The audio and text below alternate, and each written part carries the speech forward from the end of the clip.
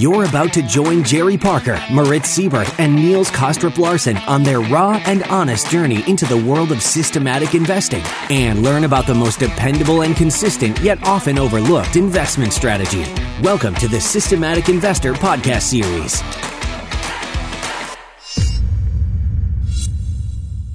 Welcome back to this week's edition of the Systematic Investor Series with Mark Ryszymczyński and I, Niels Kostrup Larsen, where each week we take the pulse of the global market through the lens of a rules-based investor. For those of you who are regular listeners, our conversations are intended to motivate and inspire you to continue your rules-based investing journey. And if you're new to the show, we hope that today's episode will trigger your appetite to learn more by diving into the back catalog and listen to all of the past episodes that you may have missed, like last week's episode with Moritz, where we had a good discussion about a really important part of what we as managers do, which is often overlooked, by the way, and that is what to do with all the cash we don't post as margin for our trading. And I shared some really key insights that I had received from our cash manager at Dunn, named Halliard Asset Management, which I hope you will go back and listen to. Mark, great to be back with you this week. How are you doing? How are things shaping out where you are? Good. It's good to talk to you again. It's been a short time since the last time we talked. So we usually do it about a month. So very much focused in on March Madness. I don't know if your European audiences are excited about college basketball, but in the U.S., this is a premier sports event. My school won yesterday, so I'm very happy. So as they move forward, but it's exciting for basketball and I think for amateur sports. If you call college athletics amateur sports, exactly. I think that is an important point. I think over here maybe we've changed the definition a little bit of March Madness. Last year it was the fastest sell-off in equities ever seen, and this year it seems to be a little bit of madness going on with vaccines, some of them creating blood cloth and all of that good stuff. So there's a lot of stuff going on here in Europe still. So yeah, that is an interesting point. Is as you go back, when people think of March Madness, they're thinking of the sell-off of last year. They're not thinking college basketball. So one hopes that this March Madness will be much calmer, and you can watch from your sofa or your chair as opposed to from the edge of your seat. Yes, no, absolutely. Now, before I jump into my normal weekly market wrap, I do want to mention a great tweet that Jerry did yesterday. He wrote, "Almost everything I've learned about trading in the past 37 years has affirmed and brought me back to the first thing I learned." And then Mikhailov from Russia replied, and I thought there was a great reply, "I think that's because your teacher was Richard Dennis." And I think that was a great reply. So well done to both of you.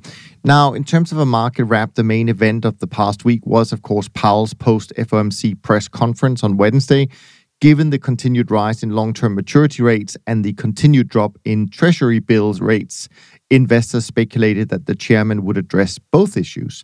Specifically, speculation was rife that he would announce an extension in the supplementary leverage ratio, the SLR, which excludes Treasury holdings from the leverage calculation of banks. Instead, when he was asked about it by a reporter, he said they expected to have an answer in the coming days. And true to his word, the central bank did announce on Friday that they would not extend the temporary measure. This decision may well negatively impact the overall appetite for Treasury paper at a time when the bond is in a bear market now, and the 2-year, 30-year spread is closing the week at 230 basis points, 75 basis points wider than it was at the beginning of this year. Also of note this week, the free money stimulus checks have begun to arrive in recipient bank accounts, which has caused the yield on Treasury bills to crash, with bills yielding now below 0% all the way out to the end of Q2 of this year. Next week, we have a number of Fed officials speaking, as well as the release of the February US PCE inflation data. So no doubt it'll be another interesting week in the markets. Now, Mark, before I go to kind of what happened on our side this week, I know, and yes, you said it's only been I think a couple of weeks since we last spoke, or 3 weeks, but is there anything that's caught your attention since we last spoke? Could be in the markets, could be some research before we jump into some specific points later, just overall? Well, I think overall is that I think that, again, we found out that this is a Fed central bank driven environment as opposed to a real economic environment. And we'll talk a little bit more about this, but everybody was on the edge of their seat for what Powell said. Everyone's focused in on what central banks do, whether it's the Bank of Japan, which they widen their yield curve controls, what the ECB may or may not do, given what the U.S. is doing, is that generally you'd love to have an economy that's driven by their real numbers as opposed to personality. And yet now, again, we're focused in on personality, and we're reading tea leaves of what is forward guidance. So the whole objective of monetary policy post-Great Financial Crisis, one of the key objectives was that we're going to provide forward guidance so that we can be able to affect expectations. And this forward guidance is going to reduce uncertainty and reduce volatility. And the question you have to ask is, after listening to Chairman Powell or listening to a number of central banks, are you given the forward guidance that will reduce uncertainty, or has uncertainty actually increased? And I'd say, generally, people are sometimes more scratching their head as opposed to saying, okay, now I have clarity on what's going to happen. Indeed. Yeah, no, I think that's a great point. Okay, so let me give a quick update on what's going on our side at Dunn, but also in my trend following model portfolio. So on our side this week, performance was pretty much centered around one sector, and that was energies. On Thursday, energy markets tanked, literally, on concerns about higher yields following the FOMC meeting, some weaker short-term fundamentals following the release of the latest IEA report that did not see any super cycle coming in oil markets in the near future, as well as a lack of new long positions held by money managers, the so-called speculative positions. Most other sectors really within our trend following program were pretty much flat this week. And so the correction we saw overall was also, by the way, confirmed by my trend barometer, which dropped to a level of 45 as of last night, Friday night, which is a pretty neutral level for that. Overall risk targeting on our side in our trend portfolio has remained pretty much unchanged the last week or so. On the volatility strategy that we run, it was a profitable week and mainly driven by relative developments of the S&P 500 versus the VIX, as both declined simultaneously, which is a rather rare combination. But overall, it was a rather calm week from a trading perspective, and the strategy finished up just shy of 1% for the week. Overall exposure increased a little bit during the week to a relatively high level overall. And as some of you may have noticed, the S&P 500 made a new all-time high on Wednesday. And as my colleagues in our volatility team mentioned to me, if you look back in history until recently, at least, last time the S&P index made new highs and the VIX was above 20 was during the internet bubble in 1999-2000. And while we did see even higher VIX levels during last year's equity market all-time highs, the current VIX level remains highly unusual in comparison to the last two decades. Overall, the VIX is still above historical averages, but at 20, there's still a long way up to the highs we saw last week, which was around 85 in mid-December 2020.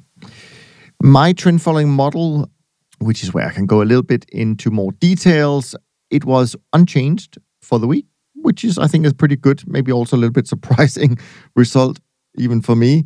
So up month to date, 3%, 3.01, and up 8.38% for the year. Performance was pretty evenly spread between all three groups of models, although Group 3, which are the fast-reacting models, did best, up 1.38%. Group 2, which are more the quote-unquote discretionary type models, up 1.08%, and the classical trend-following models are up 0.5% for the month. In terms of sector attribution, equities is doing best, followed by bonds, and FX and base metals are tied for third position, and the worst sector this month is energy and softs, which are down slightly. If we drill down to single markets, DAX and US 10-year notes are doing great, and Canadian dollar also doing well, topping out the top three. And markets at the bottom of the table is copper, German Bund, and lead. And in terms of trading this week, it was pretty quiet. The model did a little bit of buying in the SMI and palladium. And then on Thursday, it went and sold a lot of its energy positions as well as some wheat. To give you an idea of the risk, how that is evolving, I use this risk to stop measure, meaning if all positions get stopped out on Monday, then it would lose 9.96%, and that's down from 11.11% last week, probably due to all the exits of some of the positions in the last couple of days. All in all, the system or the model system did about 15 to 20 trades for the week. Now, Mark, before we move on to the question that came in from Mike and Andy, a few, I think maybe we had also a question from Craig. Yeah.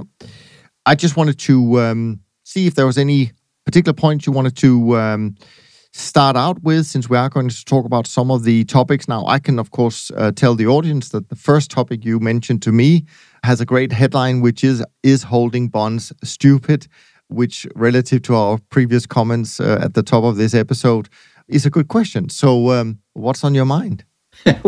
Well, we can start out with that because I think that if you're trading or even if you're following news reports, I think looking at what's happening to yields is probably on the top of everyone's mind. This was a comment that Ray Dalio said in one of his reports. It's available. I think you could get it on LinkedIn, but he said that, you'd have to be almost stupid to hold bonds. And in the current environment, it's hard to argue with him and saying that you shouldn't hold bonds. You look at where bonds are right now, and you look at the increase that we've seen. We've gone from probably August to about 0.5% up to about 1.74%. And we were having this discussion before we joined the audience. Is that this is a big move, but if you go back in decades on the absolute increase in basis points, it's not that big. It's above the median, but it's not significant. But on the other hand, on a percentage basis, which you brought up to me, that is a really big move. You're going from 0.5% to 1.75. Is that a percentage from the base? That's a huge move. Yeah, it's actually, I think, the biggest on record, right? Because I think historically, and why this is interesting a little bit to me is that when you go back in time and you look at equity crashes, what you often see is that they are all preceded by rise in interest rates. So, of course, the question is, how severe is this rise in interest rates, right? And as you say, in absolute terms, it's not too bad.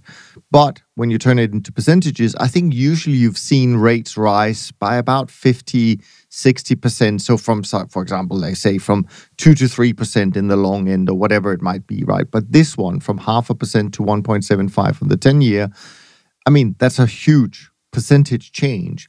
And of course, the people who are in the camp that the bull market is coming to an end and it's looking tired and all of that will pull out statistics like this and say, well, be aware, because when we have seen in the past interest rates rise by a big percentage, then it often has led to a big sell-off or crash or bear market or crisis, whatever we call it, in the equity market. So I think it's a discussion that's relevant and it's not going to go away anytime soon, I think. Well, you look at, some would call it bond vigilantes, but if you look at what the bond market is telling or what it is discounting versus what Powell is looking at and what we've seen in the SEP forecasts, it's a very different world. In a Fed world, they're saying is that, well, we're going to have, when you look at it, perhaps 6.5% increase in growth, huge numbers for 2021. Then it's going to be a little bit higher in 2022, and then it's going to go back to long-term growth by 2023. So you have this huge spike, an overshoot in growth, and then it's going to sort of come back down. We're going to have a spike in inflation, and it's going to be the PCE is going to be 2.5% by the end of the year, and then it's going to come back down, and everything's going to be fine, and we're going to glide path into 2% once again. And the markets are saying is that, well, not exactly. If you look at 5-year break-evens, the 5-year break-even in inflation rate would suggest that we're going to be at the highest level since before the great financial crisis. If you look at 10 years, it's a more modest increase, but clearly everyone is suggesting that we're going to have a higher spike in inflation. Now, what makes a market is that there could be a lot of different views, but we're at a significant disconnect between what the Fed is saying, what they're sort of saying is that how they believe the world will operate, and what we're seeing, what the market has. And I think that that's probably one of the key issues that maybe you could just explore a little bit is that I go back to my graduate school days, and back in the 80s is that we spent a lot of time, even in our macro courses, on optimal control theory. So we were going to be engineers, economic engineers on the macro side. And if we have all the levers, we know the economy, we could use optimal control procedures, we could use optimization to, figure out what is the appropriate rate of interest that we could use to be able to sort of get the right growth rate. It was an engineering problem. And in reality, that's not the way the world actually operates. The world operates in a different way, in ways that are surprising, and we can't think of ourselves, if you're a policymaker, as engineers.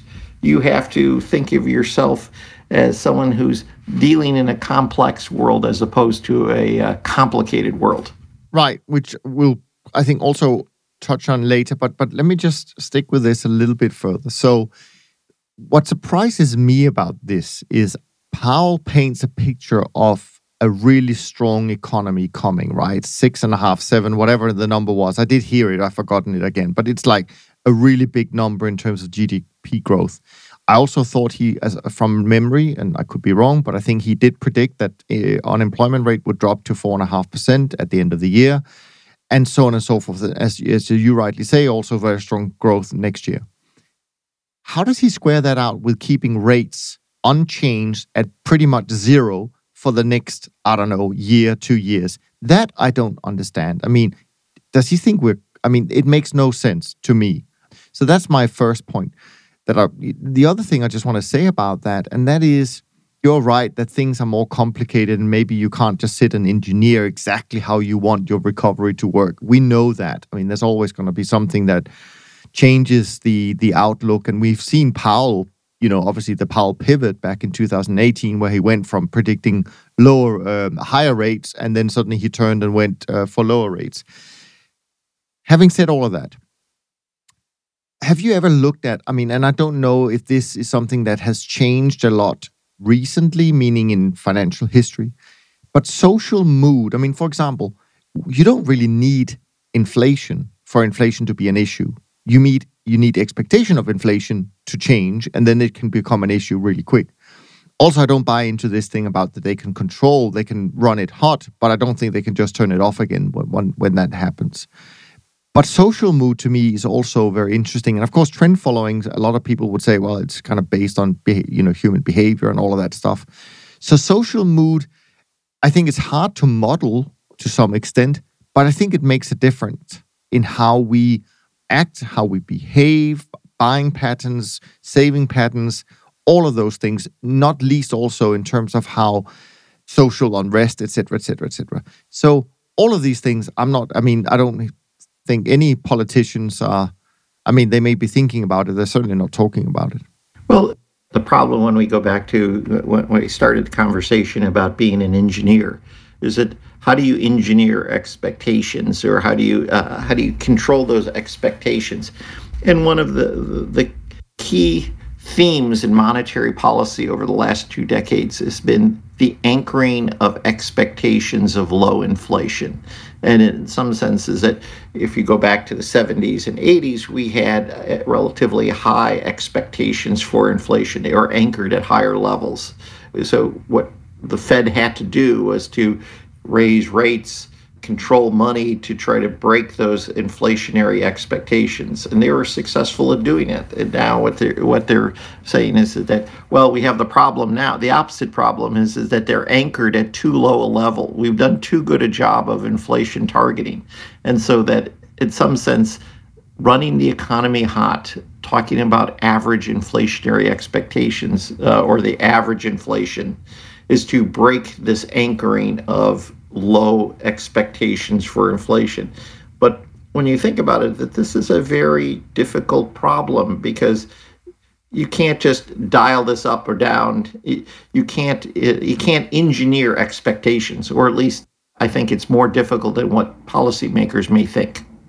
Yeah, and this is why I'm still so much, after 30 plus years, so much in love with trend following as a strategy, because I think this is where we adapt well to changes that other strategies don't adapt well to, because we don't really look at it other than we look at what's happening in the price. So we're not making any predictions. But this, and I don't know if what you're saying also is that it's part of creating this normalcy bias, that when things occur, people will say, oh, that's just normal. I mean, just a couple of examples, and I don't want to make them political in any way, shape, or form, but here's a couple of things, right? One, it's all become much more normal nowadays, given what COVID has done, is that we all run around with masks, right? So it's almost going to be, it almost feels now unnatural to not wear a mask, and certainly people will point it out if you're in the public domain and you should be wearing a mask, and so on and so forth. So the way we think about masks, I mean, I used to travel to, back when we could travel, I used to travel to Asia once a year, and over there, of course, I kind of thought, oh, that's funny, they wear masks all the time, it's bloody hot anyway, so why are they doing that? But now we're all doing it, so now it seems more normal. The other thing I thought was really interesting, and this is completely off script, so to speak, but I was listening to another podcast where they talked about the whole China-Taiwan issue. And of course, as we know, and as is being reported, China has basically been flying over Taiwanese airspace for quite a while. And I think now they're doing it with fighter jets or whatever as well. And so what this ex-military guy was saying is what they're doing is they're creating a normalcy bias, because people in Taiwan now think, oh, that's normal. They're just flying over Taiwan. It's not a big deal. But the day they decide that they want to make a use case out of that, so to speak, and again, I won't go into further details about that, then that might buy them 1, 2, 3 minutes, because before people realize that, oh, this time it's different, that might be enough for them to get an advantage. And it's kind of the same thing in what's going on in the financial world. I mean, some of these things are becoming quote unquote normal, even if we took a step back and we look at what's going on, if we look at the volume of penny stock trading compared to what it normally is, if we look at now these SPAC companies being IPO'd, which in the old days or in the tech bubble were called like pre-idea companies, which was crazy. I mean, you gave money to people who didn't even have the idea yet. It's kind of the same with the SPAC. You know, you give them the money and then they find out what they're going to do with it. What is going on right now in so many ways is crazy, but I think it will have a huge effect once human behavior goes back to normalcy. Well, this is often when we talked about, you talk about behavioral biases, and they talk about anchoring. So expectations can be anchored over what is happening more recent. So I think one of the most important parts of being a good trend follower, or a good trader in general, is having a sense of history, so that you could be able to weigh the past with the current. And I think that when we talked about in the last great financial crisis, everyone talked about Minsky moments. And when you talk about a Minsky idea of the world, is that as volatility gets lower and lower, there could be a level of complacency from traders that low volatility is the norm. Then when you have a disturbance of low volatility because you're used to it, you were levered up because you could leverage up because volatility was lower, then you get completely surprised by the event, because it may go back to more historic norms, or it just goes back to levels that we may have seen in the past. You're not prepared for it. And so when you think about all of trading is ultimately about perceived surprised events. Is that you were used to a certain norm, and then all of a sudden we go to a different equilibrium, or we go to a different norm, or we have a transition, and that transition causes uncertainty, that transition causes volatility, that transition causes trend, and those are where the opportunities are. And when you think about a trend follower versus, let's say, a quantamental or a more different type of trader, a trend follower will sort of say, okay, I'm seeing a change in the environment. I don't know what is going on. All I know is that prices are moving up or down, and I'm going to react to that. The fundamentalist would say, I see a change in the environment, prices are going up. Well, but this seems to be abnormal. They probably will mean revert because the normal is where I put more emphasis on. Or they could sort of say, well, I need to have more information before I determine whether there's been a change in the environment. So it's different ways of adjusting to abnormality or to change. A trend follower will say, I'm not going to ask for the explanation. I'm just going to react to the price. The fundamentalist said, I see the price. Now I'm going to try to look for a rationalization for what may be happening. Yeah. And another thing that as I hear you talk, another thing I just thought of, which is also where I really see a lot of dangers in terms of what we now perceive as normal, is just a correlation between equities and bonds, right? Because the beautiful 60-40 portfolio, especially if you kind of do risk parity and you lever up your bonds and all of that, it has worked so well for the last 20 years. People think, oh yeah, bonds will always be there to save the equity part. And so this majority of negative correlation we've seen in the last 20 years has just worked so well.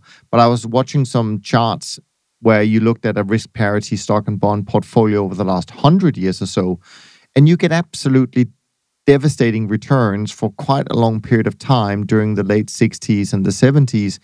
And all I can say, or at least this is my gut feel, is that once these things go back to normal behavior and they become more often than not positively correlated, which is, I think, a fair expectation when you look at where interest rates have been and are and where they might go, the whole system, and I'll bring up another point, but the whole system, especially institutional investors, pension funds, et cetera, I don't think they can survive periods like that again. I think it will be absolutely devastated.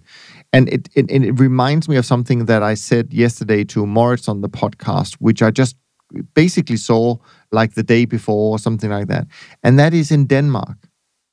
In Denmark, the Financial Supervisory Authority came out, not this week, but the week before, saying that the maximum guaranteed rate you can now give on a pension plan is minus 0.5%. So now you are guaranteed to lose money on your pension unless you link it to market risk, and you can get maybe, hopefully some more, but you also have the risk that your pension in a 60-40 meltdown loses you 40-50%, right?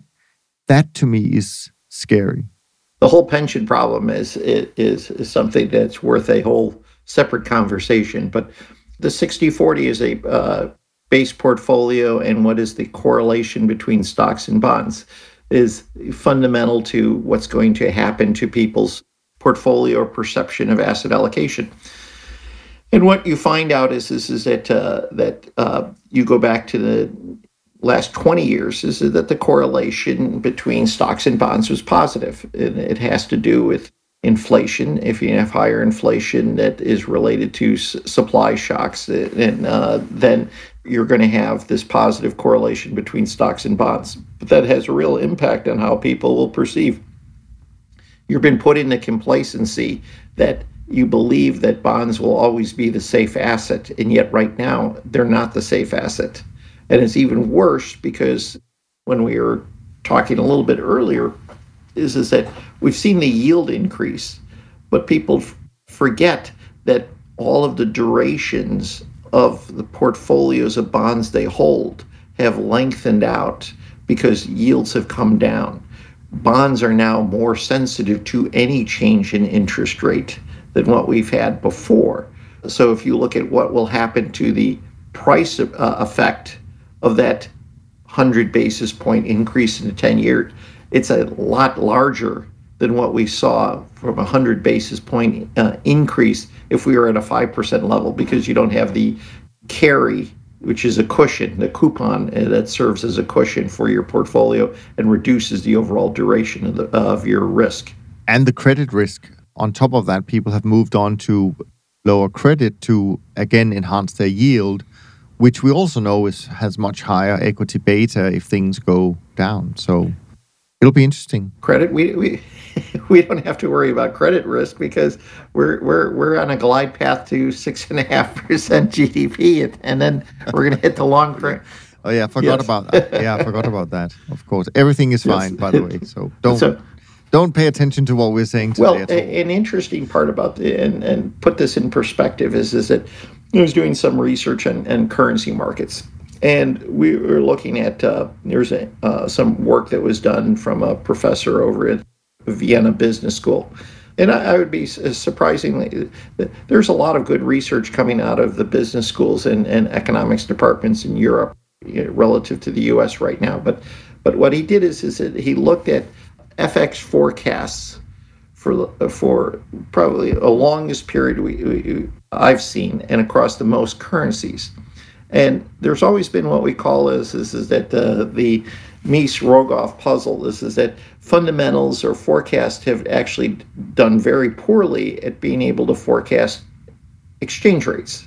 And we knew this back in the early 80s. And one would think is that over the last 3 decades, is that our ability to forecast exchange rates would have gotten a lot better. You could sort of say it was poor in the early 80s because we were only a decade or so outside of Bretton Woods. We still were trying to get an idea of how flexible exchange rates work. And he's found out is that the poor forecasting ability is no better than what we saw in prior studies. We're still have biases in our forecast. The best forecast tool is probably a random walk. So the best forecast of an exchange rate for tomorrow or 3 months ahead or 6 months ahead is whatever the exchange rate is today. So surprisingly, our ability to forecast phenomena is not improved given all of our excess knowledge. Now, we'll say everybody has gotten better. So, we may not expect that forecasts could get better, but we're no better than we were 30 years ago at being able to forecast a lot of key financial markets. Yeah, absolutely. Now, you brought up another point that you wanted to talk about, and that is when you distinguish between complicated and complex systems. And it was quite interesting. You mentioned business schools in Europe. I was invited to do a presentation on trend following for London Business School this week. And so I had to do kind of a presentation about trend following, its origins and all of that stuff, and what are some of the core beliefs we have and what are the things that we really care about. And of course, when you look at those things, you think, wow, trend following is pretty simple, right? I mean, there's a very few things that we really focus on, position size and entries and exits and all that stuff. But of course, we know it's not as simple as that. So I'm curious to hear about your thoughts on complicated versus complex systems. Well, this has been an ongoing issue is that how do you use information, come up with better forecasts? What should be your philosophy for dealing with markets? And in some sense, I'll end this with how I see trend following fit in. But when you think about markets, is that you could describe them as either complicated or complex. And when you think of a system being complex, it may have many different components. It's hard to understand because of a lot of things going on. You've got Fed, you've got fiscal policy, you've got market behavior, but in some sense, everything has a well-defined role. Okay, think of a car engine. A car engine is a very complicated system because it has a lot of components that all work together to make the engine run. But let me put it this way. It has order. It is understandable. It's linear. If I could take apart the entire engine. Lay out all the parts. There could be 1,000 parts, but I can put it all back together again, and I could get the engine to work. Okay, that it is difficult, but is knowable. It may take special skill, but it is still knowable, and it can be understood. A complex system could say, if I take it apart, I don't know whether if I put it back together again, it's going to work in the same way. The relationships are constantly changing between the components. And in some sense, it's a nonlinear system in the sense is that if I tweak something to the system, I don't know what the response will be. There might be undefined outcome. There will be less order. It may be unpredictable. And a perfect example would be is that when we have Chairman Powell speak this week, we'll say that he's a policy engineer. He is telling us, I have a complicated system, but we have a forecast for inflation. We have a forecast for growth. We know exactly what will happen in a year and a half. We know that we can keep interest rates low until 2023 mid-year, and we'll be able to hit this path. Okay. Now, in reality, is that it's a complicated system, but he's saying is that we know what the linear outcomes could be.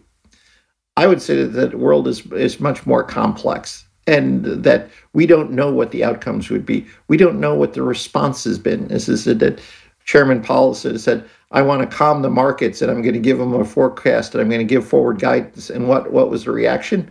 Bonds sold off. So rates rose. So is that what he expected from his comments? I don't think so. So the world is a complex system. So now the question is, how do you deal with a complex system versus a complicated system?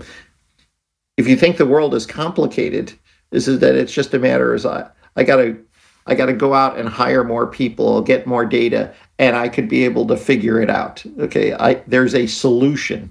If it's a complex system, I can say, I don't know what the reaction is going to be. I may have to actually sort of, instead of trying to come up with a complicated response, maybe a simple approach could be better. A simple approach could be able to say, in a complex system, I don't know whether I'll know how all of the components work. Therefore, I'm going to key in on some components because those might be more important to the others, and I'll use those as guides to tell me what I could do. For a trend follower, it could be following price, because in a complex system, there may be conflicting beliefs and some parts are unknowable. I will just follow the prices. Others would sort of say, okay, in a complex system, I'm going to follow surprise announcements, or I'm going to follow key economic data. One may not be better than another, but it's a different way of grappling with the issue of complexity. And I would sort of say that if you believe that markets are complex, then you have to accept that it's not knowable. If it is not knowable, then what you have to try to do is you have to try to create some safety nets. And one safety net could be is that if prices go down, I get out. So I don't try to sort of say, well, it's going down, but I know what the world is going to do. I think it's going to mean revert, so therefore I should double up my position because I know that it's complicated, but I've figured out exactly all the components.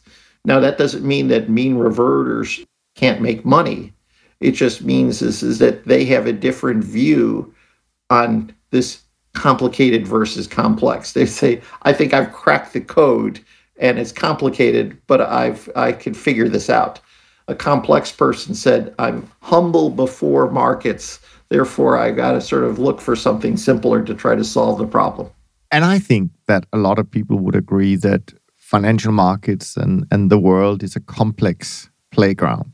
And I also believe that to some extent, that is why a simpler approach like trend following works and continues to work even after 5 decades of where we have managers who've been around for 50 years like Don and a few others, right? So that would be my gut feel that this is partly why it works, is because we've chosen a more simple approach to deal with a complex world.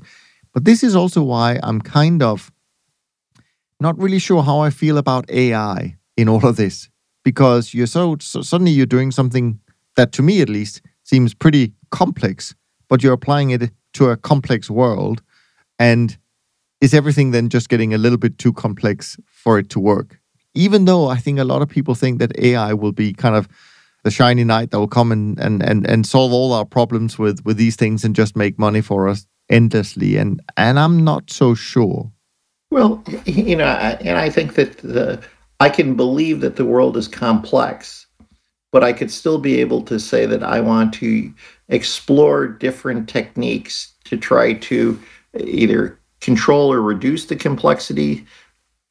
Because if it's complex, it's also complicated. I could be able to use AI to help me understand some of the complications in this complex world. In some senses, is that there's we're always in an area of gray. And I could sort of say that AI has done some great advancements. I think that there are some great things it's been able to do. And I think that we learn a lot of information. But at the same time is that even if you use AI, you say that we're still going to be prone to errors. There still may need a certain level of intuition. We'll sort of say that our ability to sort of focus or respond to sort of certain events. And almost having this discussion is that I think the last time we talked about it, I'm always talk about that we live in a VUCA world. Okay, so another way to, which if you weren't in our last call, we talked is volatility, uncertainty, complexity, and ambiguity. Now, this came out of the U.S. War College. So, and when you look at Army decision makers, they are always trying to deal with what some people would call the fog of war. Okay, and this is coming, although he didn't use this exact term, von Clausewitz, the 19th century strategist. So we'll sort of say that there's always a lack of clarity in a battlefield because so many things are going on that it's hard to figure out what you should do, if you want to call it the fog. The similar is what we sort of see in the marketplace. This is that what is the fog that we see and how do we sort of reduce the fog? It could be by simply taking a trend. It could be by using AI. But different people might have different approaches on how to deal with the fog. And a perfect example, I think you mentioned earlier about the SLR, the supplemental ratios. And the SLR is that some economists said it's not going to have any effect whatsoever. It's because it has, there's only a few banks that are affected by this, and there are other ratios that are going to have more binding, and so we should have no impact whatsoever. And other economists looked at the exact same data. They said, well, this is going to have a real big impact on banks and on their balance sheets. So after the SLR was announced, Bank of America, JP Morgan, all down 1% and more. Okay, now this could bounce back on Monday, but this is we'll call it the fog of markets. This is that you have a group of people who are all very smart, who are getting paid to look at the forecasts here. They're saying this is that it's going to have no effect. Other groups are saying this is going to have a real effect on banks, and we now sort of have an initial reaction, but we don't know how this is going to play out. We do know that we'll call it the fog of market war, in a VUCA environment, if you change policy 12 days before it's supposed to be renewed on March 31st, it will have an impact because it adds uncertainty to the markets.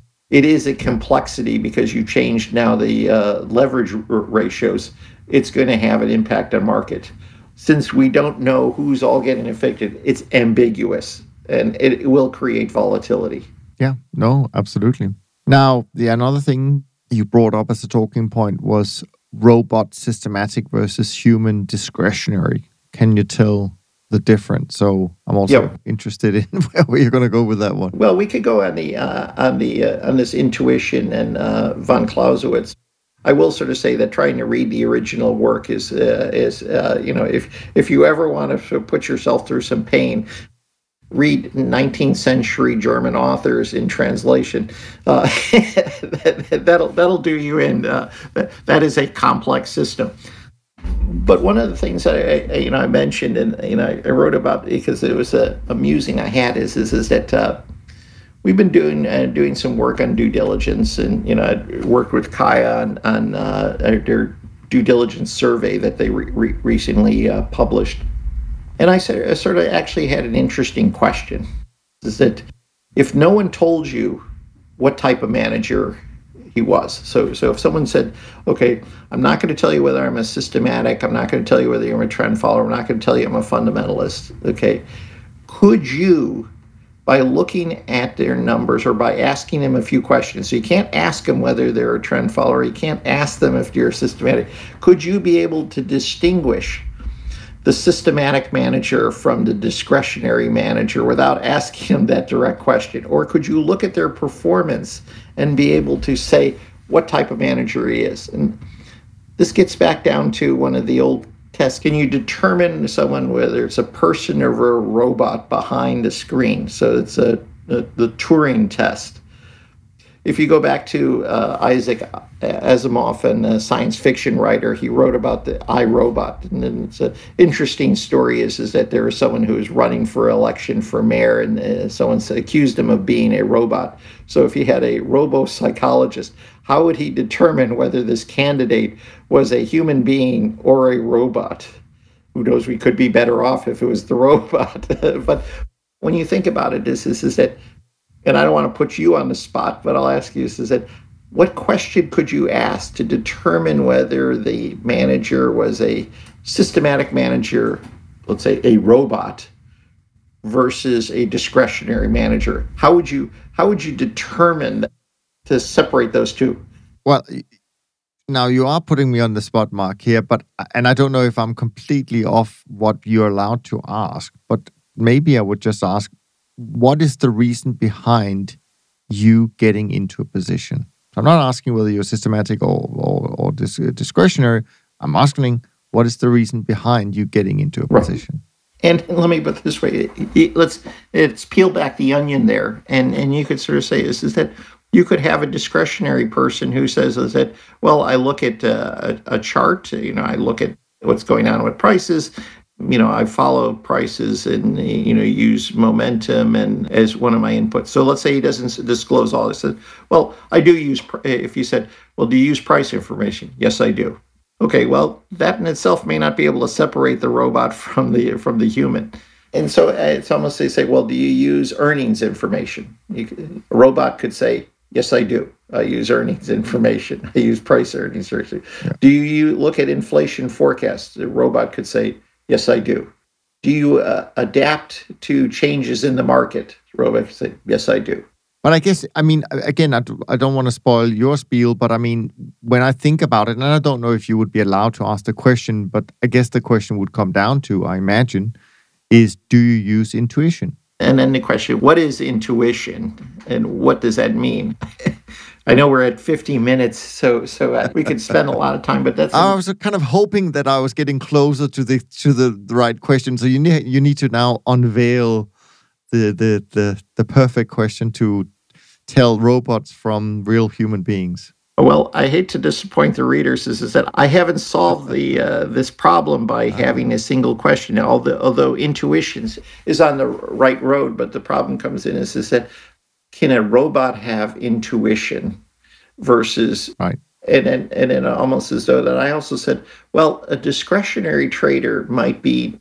I could distinguish a discretionary trader because he makes mistakes. So a discretionary trader will likely have behavioral biases, while I could train a robot not to have behavioral biases. Or at least he could have behavioral biases, but I sort of program them in or out. So I sort of started asking the question, well, let's look at his performance. If let's say that he makes mistakes, is that the distinguishing characteristic of a discretionary trader versus a robot? Now, I'm not saying to say that there's an answer, but I'd like to believe that in a podcast, you want to try to sort of get people to stretch their knowledge base or stretch their thinking. So I would love to have some of your listeners actually come out and say, what would be your Turing test? So maybe that is the question for the week. People should reply to your Twitter handle, my Twitter handle. And the question is, how do you tell, by asking one question, the difference between a systematic and a discretionary trader? That could be an interesting little challenge. Right. And Let me put it this way, is that it may be obvious. And this is where the problem comes in, is because we'll sort of say that some of the best discretionary traders may be very rule-bound. So if you ask a very good trader and you ask even, let's say, Warren Buffett or some of the great discretionary traders, do they have a system? They probably would sort of say, yes, I follow a certain set of rules, and my success was based on the fact that I follow rules. Now, our ability, if you sort of say old artificial intelligence said, old artificial intelligence was, we'll say, expert system based. So the idea would be is that if I was a AI person, an expert system, and you were a great trader, Niels, I would stand behind you or sit next to you. I would jot down all the rules you use, and then I would program that up in a computer. Yeah. And what you find out from our past is that really wasn't that effective. A expert system type of AI was not able to work that well for traders. Yeah, absolutely.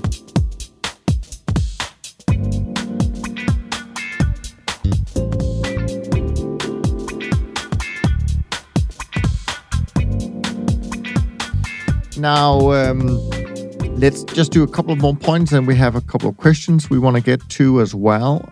So I think we've done most of the things we thought we were going to do, but maybe correlation and volatility might be an interesting thing to touch on, as well as maybe intraday trends, stable, unstable. What are your thoughts? Well, the interesting part is that we had our great March madness of last year. Volatility increased, and everyone saw that correlations moved to 1. And now we knew that happens at the extremes. At the extremes is that the sort of story, high volatility, correlation to 1. That's a mantra that most people believe. But what happens in the in between? So, for example, we have the VIX now higher than what we've had it before. But what should, if the VIX goes from current levels to up to higher 20s? What's going to happen to correlation? What's going to happen to relationships across markets? And when you think about anyone who's building a system, trend following and non-trend following, you have to sort of account for what is the correlation across markets. That's cross-asset correlations is where you make a lot of your money or you face your biggest risks. And so that relationship between correlation and volatility, it is positive. But how do you sort of measure and how do you look at that is probably one of the bigger challenges that I think we're going to see faced in the coming months, because we're going to expect that these correlations are changed. It goes back to this stock bond correlation thing. One of the issues it's going to have to deal with is that, well, we have higher inflation, which should be positive to stock bond correlation. At the same time, if we have higher volatility, what does that do? Is that should increase the value of safety, so it should go back the other way. So I think that this is one of the areas that is a focus of research and a focus of where I'm trying to spend my time. Yeah, and I think actually just to add to that, I think it's a really important topic, and I think 2020 and certainly Q1 2020 was a year or a period that really tested some of the frameworks that we have been working on in our research as an industry, because we know that the two key components in most CTA trend following risk management systems is correlation and is volatility. Now, some people don't pay attention to correlation and actually don't pay attention to volatility after the trade has been put on. So changes in volatility, changes in correlation means nothing to that. That's kind of the old turtle way, right, in a sense. And that's also how my own trend following model works, right? It actually does not matter what happens after the trade has been put on. But we also know there's a lot of managers who, including what we do at Dunn, where these things is an active component. And it was quite interesting. And I think a lot of the return dispersion that took place last year or showed up last year was definitely driven by how you handled this period. Because on one hand, you could say, well, you needed to react quickly to lower your risk initially, but then you also needed to act quickly to improve or to increase your risk afterwards, which of course a lot of systems didn't do. And so because your volatility input became, quite important for the next 6 months or whatever the period is that you're using in terms of your input. So I agree with you. It's a very interesting topic, and I think it's still one of those areas where we may be able to find small improvements within trend following. Right. And I think that the whole volatility issue, when you sort of say, should I look at volatility going forward? We have been trained to view volatility always as a bad thing. It's almost, if I say you're facing volatility, your first response is, oh my God, I have to mitigate it. And when you actually look at that, the volatility, because it's deviations from the mean, they could either be positive, so you could have positive volatility, you could have negative volatility that are negative to the mean. Is that what a trend follower who doesn't adjust his position says to some degree is that there's such a thing as good volatility. I want to take advantage of good volatility, and I will put a stop in to mitigate bad volatility. So someone who says that I adjust positions based on volatility will sort of say, I am not sure this could be good or could be bad, but it has an impact on what my risk I'm going to be facing, and I want to adjust my risk exposure regardless of whether there could be good or bad volatility. So when you think about it, if you unpacked the thinking of volatility is that the person who doesn't change his position says that I want to have good volatility, the positive volatility. I want to have, the deviates that are above the mean. Those are opportunities that I want to exploit. And I will do other things to mitigate the deviations that are below the mean. And so I can take more volatility because I have this mitigation as part of my system. A person who sort of says is that, well, I'm not sure what's going to happen here, so I think I really just want to sort of say that, and I'm not even sure whether I can mitigate that risk, so therefore I'm going to adjust my position, and I'm going to adjust it down.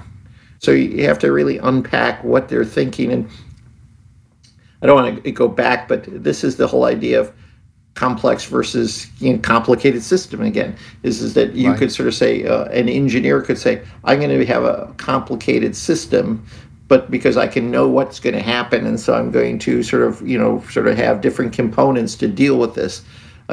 Someone who's a complex system could say like, well, I got to either keep it simple or I have to do something else to mitigate this because it's complex and I don't know what the reaction will be.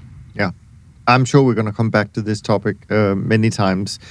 I'm going to jump to questions just because in the interest of time, we got 3 questions from Mike, Andy, and Craig. And this, I think a lot of it is to do with sort of system design and all of that. So you need to put your that hat on. Mark, you wear many hats, but this is one of them.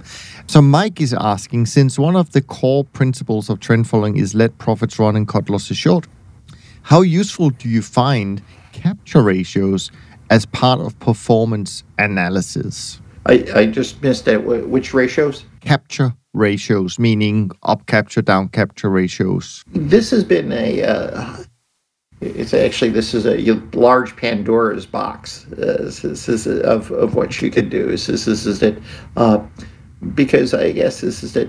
So let's assume that I have a system, and let's say that I'm trend following system. It gets me along the market. You start to get profits. But now the difference between the current price and let's say a simplest moving average, that gap gets very large. Okay, so right away some reaction would say, well, that gap is so large, I've got to do something about it. Is that I should take my profits because eventually it's going to mean revert to the moving average. The moving average is going to catch up to it, and it may be the only way it can catch up is prices have to come down. So I should actually, if that gap between price and my moving average gets to a certain level, I should sort of take some profits. And others say like, well, you could sort of say, I don't have enough information to make a judgment about whether there is a definitive gap. Hence, I should just let it run. And at the end of the day is that I could give back half my profits, but it could still be a profitable trade, and I should be able to live with that. So part of this has to do with what we'll call it, have you looked at and have you explored in terms of just from a, say, what will happen to the gap versus your system? Where are your stops of exiting? And I think that you capture this well when you always talk about it at the beginning of the podcast about, well, what happens if all of my stops gets breached? What is the risk that I'm facing? Yeah, one of the things that I've always found, and there's so many ways, meaning there aren't that many ways you do trend following really. And so the key question becomes, how can we improve trend following? And I've always had this sort of view, I guess, and that is that one of the ways is to be better at capturing the trend. I've always felt that is, and so what does that mean in practice? And for me, it's meant that I thought that if we can improve our exits, we might actually be able to improve our returns and our drawdowns. And so even though I agree when Jerry says, yeah, well, entry is the most important thing because we need to get into the trend. Yeah, absolutely. Of course, we need to get into the trend. But I've always felt that if you could find a way to really improve your exit, which is something I think we did well at Dunn 7-8 years ago, that was one of the major improvements we made. I do think that's how we kind of improve, because I've always felt that identifying a trend is pretty simple. You can almost do it with the naked eye, right? Just look at a chart and say, yeah, that's where the trend began. So all of us are looking for whether it's a moving average crossover or a breakout of some sort.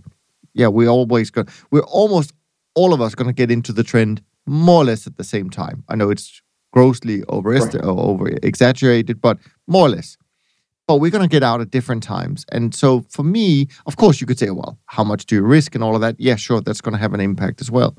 So capture ratios, and I do, of course, to back to the question from Mike. I think a lot of performance analysis, you do look at how well did you do when, say, the SocGen trend index went up? Were you good at capturing that? And how well did you do to not lose as much money when the SocGen trend index go down? So yeah, in general analysis. But if you dig into the systems and you look at the designs, and which is also what I try to explain to some extent inside the episode, I think 120, when I went through the design process of my own trend following model, trying to do things a little bit differently, using different ways of moving your stops and having different group of models, so you don't do the same thing just across every market, but just varying the time frame or the volatility sensitivity or whatever it might be, but doing really different things.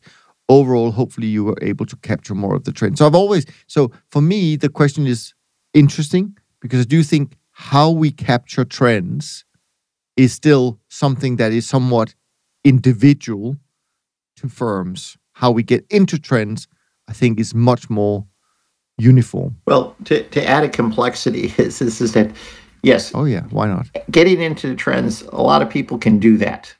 And in some sense, getting out of the trends is, I think, a much more difficult problem, okay?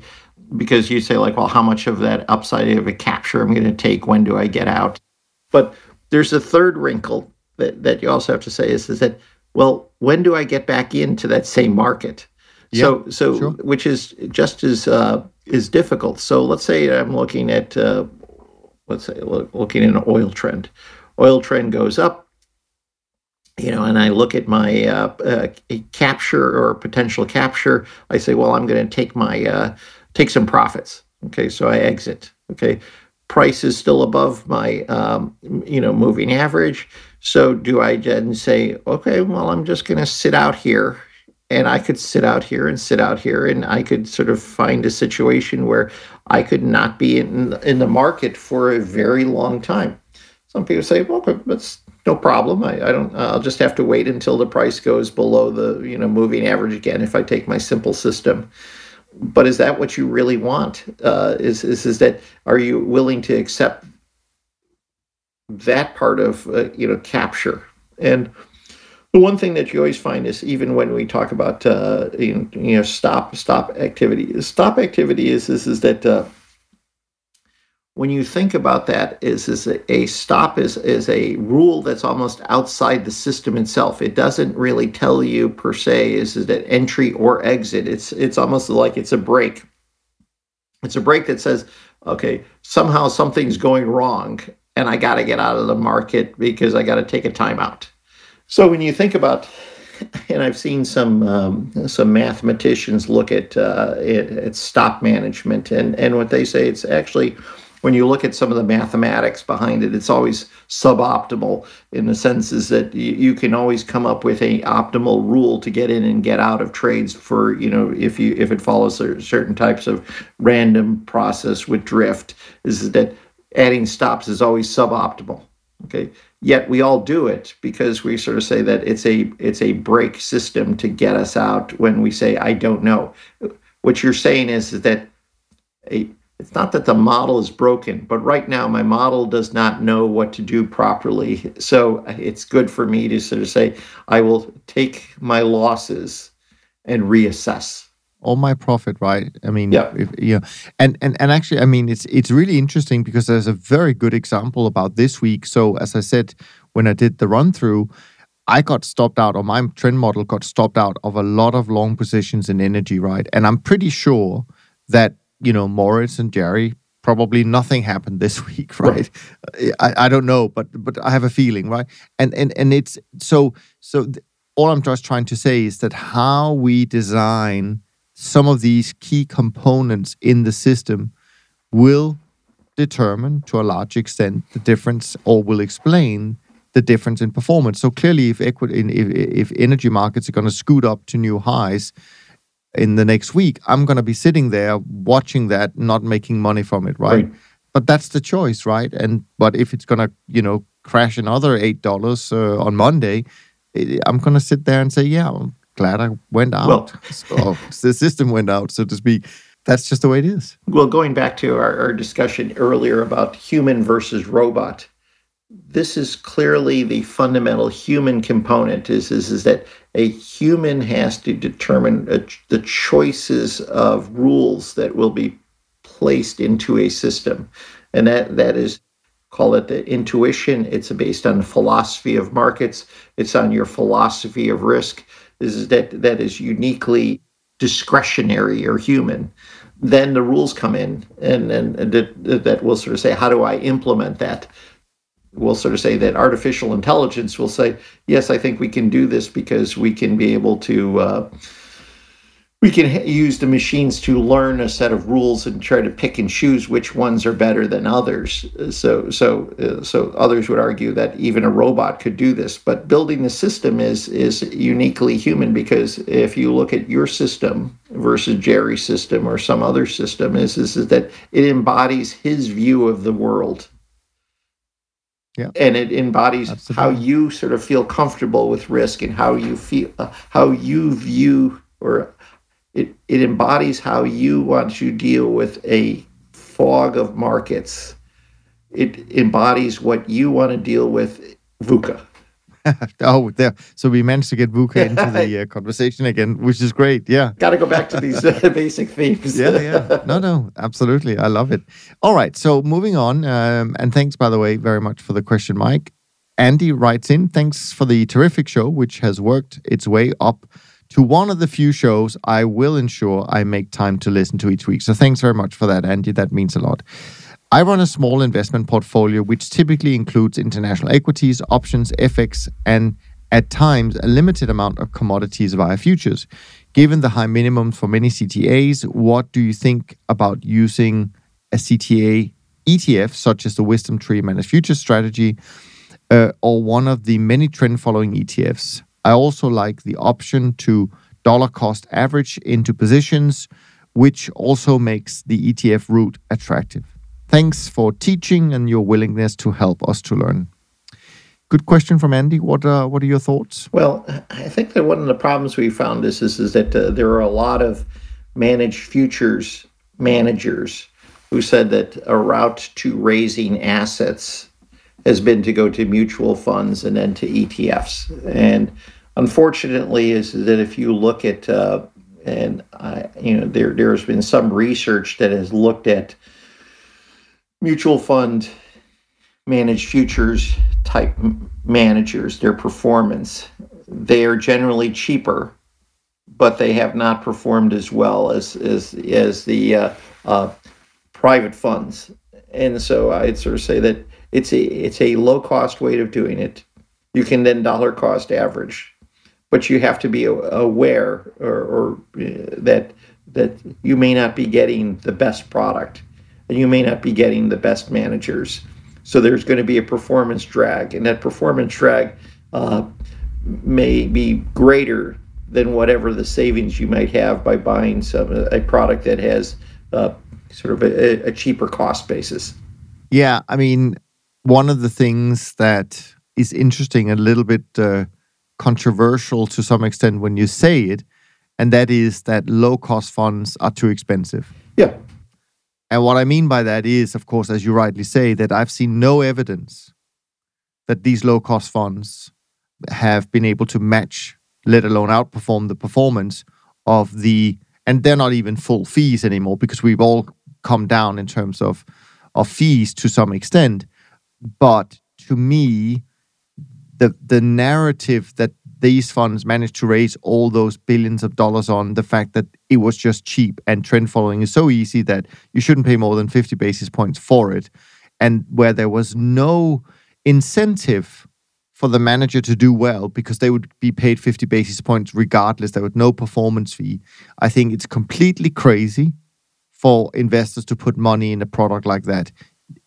Managers need to be incentivized to do better and to do well for their clients. So you should always have a performance fee. Whether or not you have a management fee or not, we don't at Dunn. We only make money when our clients make money. I think that's incredibly fair, but it doesn't have to be like that. You know, I don't mind people having a small management fee as well. I think it's fine. But I do think you could almost make the claim nowadays that these, cheap funds are just simply too expensive. And this gets back to how the industry has evolved for wealth managers. So because a lot of wealth managers are now on platforms, and the platforms it's easy for them to take in data that's streaming data from mutual funds, ETFs, or individual securities. And then if you buy a private fund, how do you get that into your wealth management reports? And I'd sort of say it's very fundamental. This is that we've talked to RIAs at different times, and I'd sort of say that's a tough market to deal with. Is to say, like, if you have a private fund, how does I get this into my pie chart of allocations for my clients? Then you also have the issue is that so there are other trade-offs. If you go to private funds, depending on what their liquidity constraints, you may not have daily liquidity. So you might have to you may only have liquidity at month end. You may have to then give a notice period before you can actually sort of say, I'm going to give you notice that I'm going to redeem funds at the end, and then I have to wait until after the NAV is struck, and then I'm going to get my cash back. So there's different drags on performance that are structural that impact your return that you would receive from a client that won't show up in the track record. So when do I give notice versus when do I get my cash back? If it's a mutual fund, do I get a superior product or an inferior product? What are the fees that I get versus the performance I have? So there's a lot of questions that are getting unpacked that you won't see in just a track record. I agree. And actually, I think there are some differences between how Europe is handling this and how the US is handling this. For example, on the performance fee front, I think it's much harder to charge a performance fee in the US on some of these mutual/ETF funds. Right. In Europe, we have the usage structure, and here you are able to do it. They have some other disadvantages, maybe to some extent. But I think, generally speaking, I think the usage fund structure has allowed a little bit more flexibility, even though nowadays, which is quite interesting actually, nowadays usage funds are only allowed, starting in this year, to charge a performance fee once a year.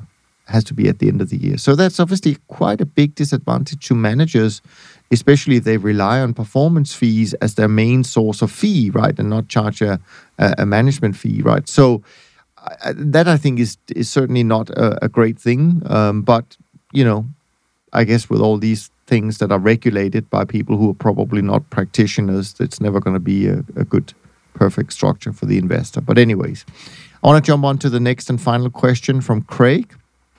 Craig writes, I hope you're doing well. I like the format you guys are doing with a rotation of co-hosts each week. So do I, by the way, Craig. I think it's great. It keeps things very fresh and conversations have been pretty insightful. So thanks for that. I'm currently building API infrastructure to start trend following cryptocurrency futures on a cryptocurrency exchange. Essentially, I'm taking what I'm already doing on stocks and commodities and applying it to different cryptocurrencies and DeFi tokens available to trade, of which many have only low to moderate correlation to Bitcoin.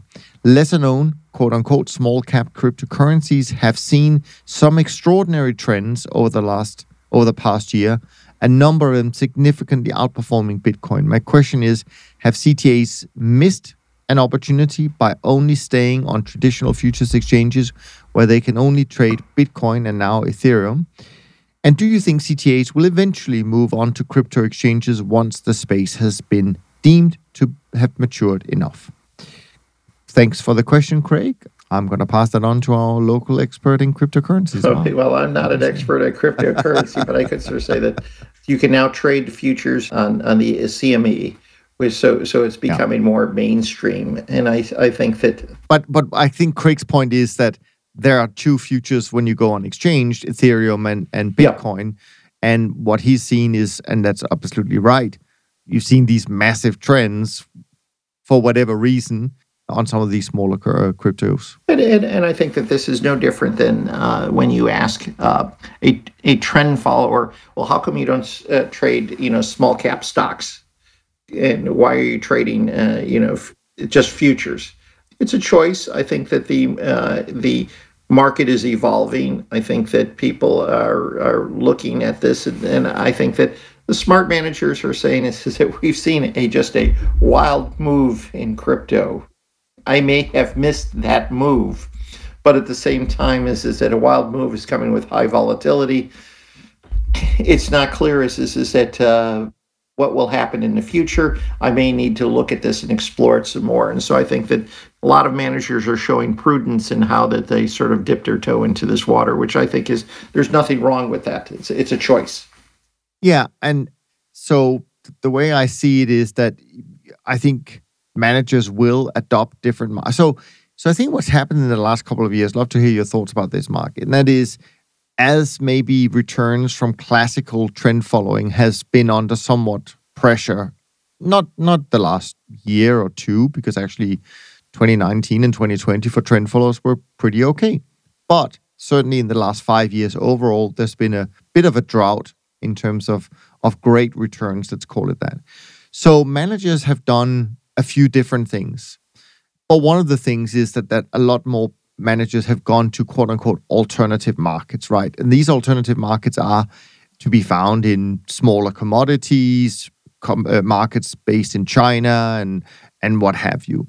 And of course, then also the cryptos. And there's no doubt that some managers, if you look at their return attribution in the last year or two, a lot of that would have come from Bitcoin, for example. And you can say, well, that's a great decision to make. Or some will say, well, hang on, that's just like being lucky. You just picked a market that was lucky, says nothing to do about your system. But, I think you can argue it both ways. And to some extent, I think people will continue to expand and try new avenues to go to the point that you raised, Craig, about this.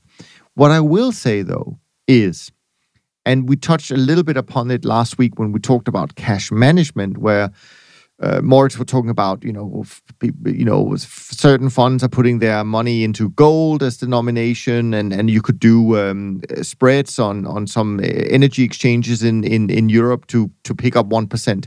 But my point is that I think we as managers, there are certain things that has to come before just trying to eke out a little bit of performance from your cash, for example. I think liquidity and keeping it safe and all of that is paramount for us as managers, right? So I'm not an advocate for putting your cash in gold or in carbon spreads or whatever it is. I really think you need to keep it super safe, super liquid.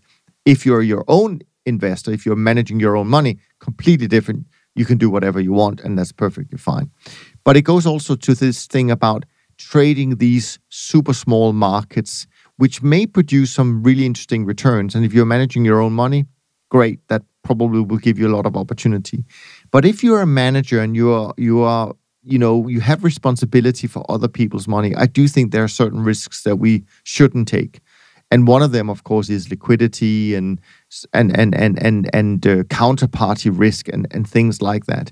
So I feel that a lot of managers will stay on the main exchanges. Maybe more and more markets will go in the crypto space on the main exchanges, even though, and I'm not an expert, even though people will say, well, there's some big crypto exchanges and they're just as good as the CME.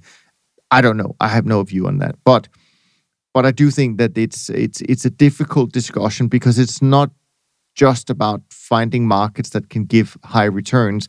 There are other considerations we need to take into account when we manage other people's money. Yeah. This is a question that has been arising for decades. So I will, because I remember back in the late 90s, someone would come up to me, or our clients would come up to me and say, like, how come you didn't make money in the gold market? The gold market has just been on fire. Look at this trend here. You should have made money. And you said that you made no money or you made little money in gold. It's just that even in a Ray Dalio stupid bond markets, anybody could have made money in this.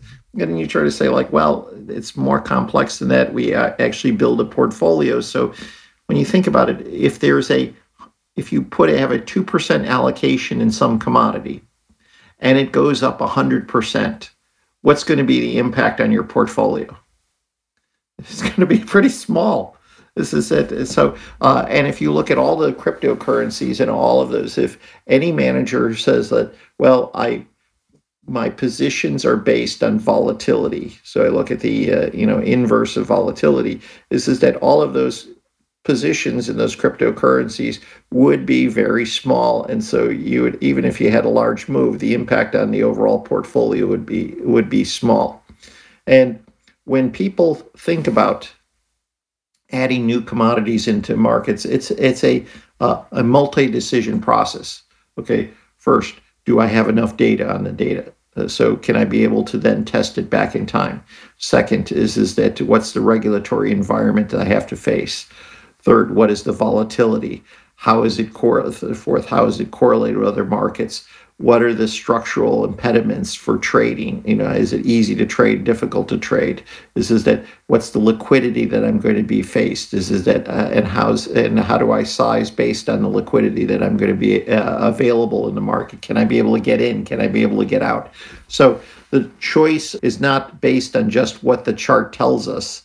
There are many different criteria that a good manager uses to determine whether he should put something in the portfolio. And I would sort of say that it's not that people are adverse to it, is that there is a process. So and going back, it could be even robotic. But it could be very discretionary. But there is a process on how to add or subtract markets from a portfolio. Yeah, and on top of that, and I don't want to make it political and I don't want to make it into a big Bitcoin discussion, but again, when I listen to some of the people out there that may be not necessarily fully into the whole crypto space, it's because they also cite other types of risk, political risk, such as what we've seen in India, where they just banned, as far as I understand, banned Bitcoin or cryptos, and which they've also done in other places. So there are many things to take into account. I think where you are based, Craig, I don't think that's necessarily something you need to worry about tomorrow. But I think Mark is absolutely right. You need to look at all of the risks involved in doing so. So yeah, hopefully that was useful. And thanks for all of the questions that came in today. Let me run through some of the performance data we've seen as of Thursday evening. I think Friday was a mixed day. That's my kind of gut feel for managers, depending on how you were positioned and how you trade. I think it could have been a little bit of a mixed day on Friday. Anyways, BTOP 50 index is still up 1.4% for the month, up 3.25% for the year. SocGen CTA index up almost 2% for the month, up 3.5% for the year. SocGen Trend index also up almost 2% for the month, up almost 5% for the year. SocGen short-term traders index up about 1%, up 2.5% for the year. As I mentioned, my trend barometer finished at 45. That's a neutral reading. And then traditional things, MSCI World is up 2.5% in March and up 4% or thereabouts for the year. And the World Government Bond Index, in line with what's happening in the US Treasury markets, is down 29 basis points so far in March. I don't know, did you come across any interesting blog post, podcast, or anything that you picked up on since we last spoke that you can recommend other than your own, of course? And by the way, you should always read Mark's blog post, which I hope you do. So, well, the one thing I'm reading a book about weirdos. And so, Niels, you and I and most of our readers are weird. Western educated, we come from industrial rich democracies. And what the author has been talking about is the fact that a lot of our psychological studies have been based on people who are students or people from, Western worlds or the weird world. And their behavior is very different than the rest of the world. And when we talk about diversity and we talk about how we interact with other parts of the world in the emerging markets, is that we have to accept this, is that different people from different parts of the world have a different worldview. They're not all weirdos. And that will have an impact on how we invest going forward. I'm not sure exactly how, but I will tell you is that it's going to have some impact. So I want people to... We'll end with that, is that we're weird and we're proud of it, but that doesn't mean that that's the way the rest of the world is going to behave. Well, I think, having spent 30 plus years in the trend following space, I think many investors think the trend followers are a bit weird. So definitely I can subscribe to that. From my point of view, if you like kind of getting a view on the current state of the economic world, I did like the last conversation that Eric Townsend had with Juliette de Klerk over on Macro Voices. I thought that was good, and she's always very well prepared with charts and arguments. So I enjoyed that this week. And of course, as you would expect me to say, if you have not yet left a rating and review, and we got some great ones, by the way, the last couple of weeks, so I appreciate that. I didn't write down the names of you, but I want to acknowledge all of you who went over to iTunes and left a rating and review. Please continue to do so. They really do help in how we rank on these platforms. So that's one of the housekeeping things I want to make sure I say. Next week, I am joined by Rob, and maybe we need to go back and talk a little bit about his afterthoughts since his epic episode with Jerry a couple of weeks ago. So make sure you get your questions in. You can email them to info@toptradersunplugged.com, and I will do my best to bring them up with Rob. In the meantime, from two weirdos, Mark and me, thanks so much for listening, and we look forward to being back with you next week. In the meantime, be well. Thanks for listening to the Systematic Investor podcast series. If you enjoy this series, go on over to iTunes and leave an honest rating and review. And be sure to listen to all the other episodes from Top Traders Unplugged. If you have questions about systematic investing, send us an email with the word question in the subject line to info@toptradersunplugged.com, and we'll try to get it on the show. And remember, all the discussion that we have about investment performance is about the past, and past performance does not guarantee or even infer anything about future performance. Also understand that there's a significant risk of financial loss with all investment strategies, and you need to request and understand the specific risks from the investment manager about their products before you make investment decisions. Thanks for spending some of your valuable time with us, and we'll see you on the next episode of The Systematic Investor.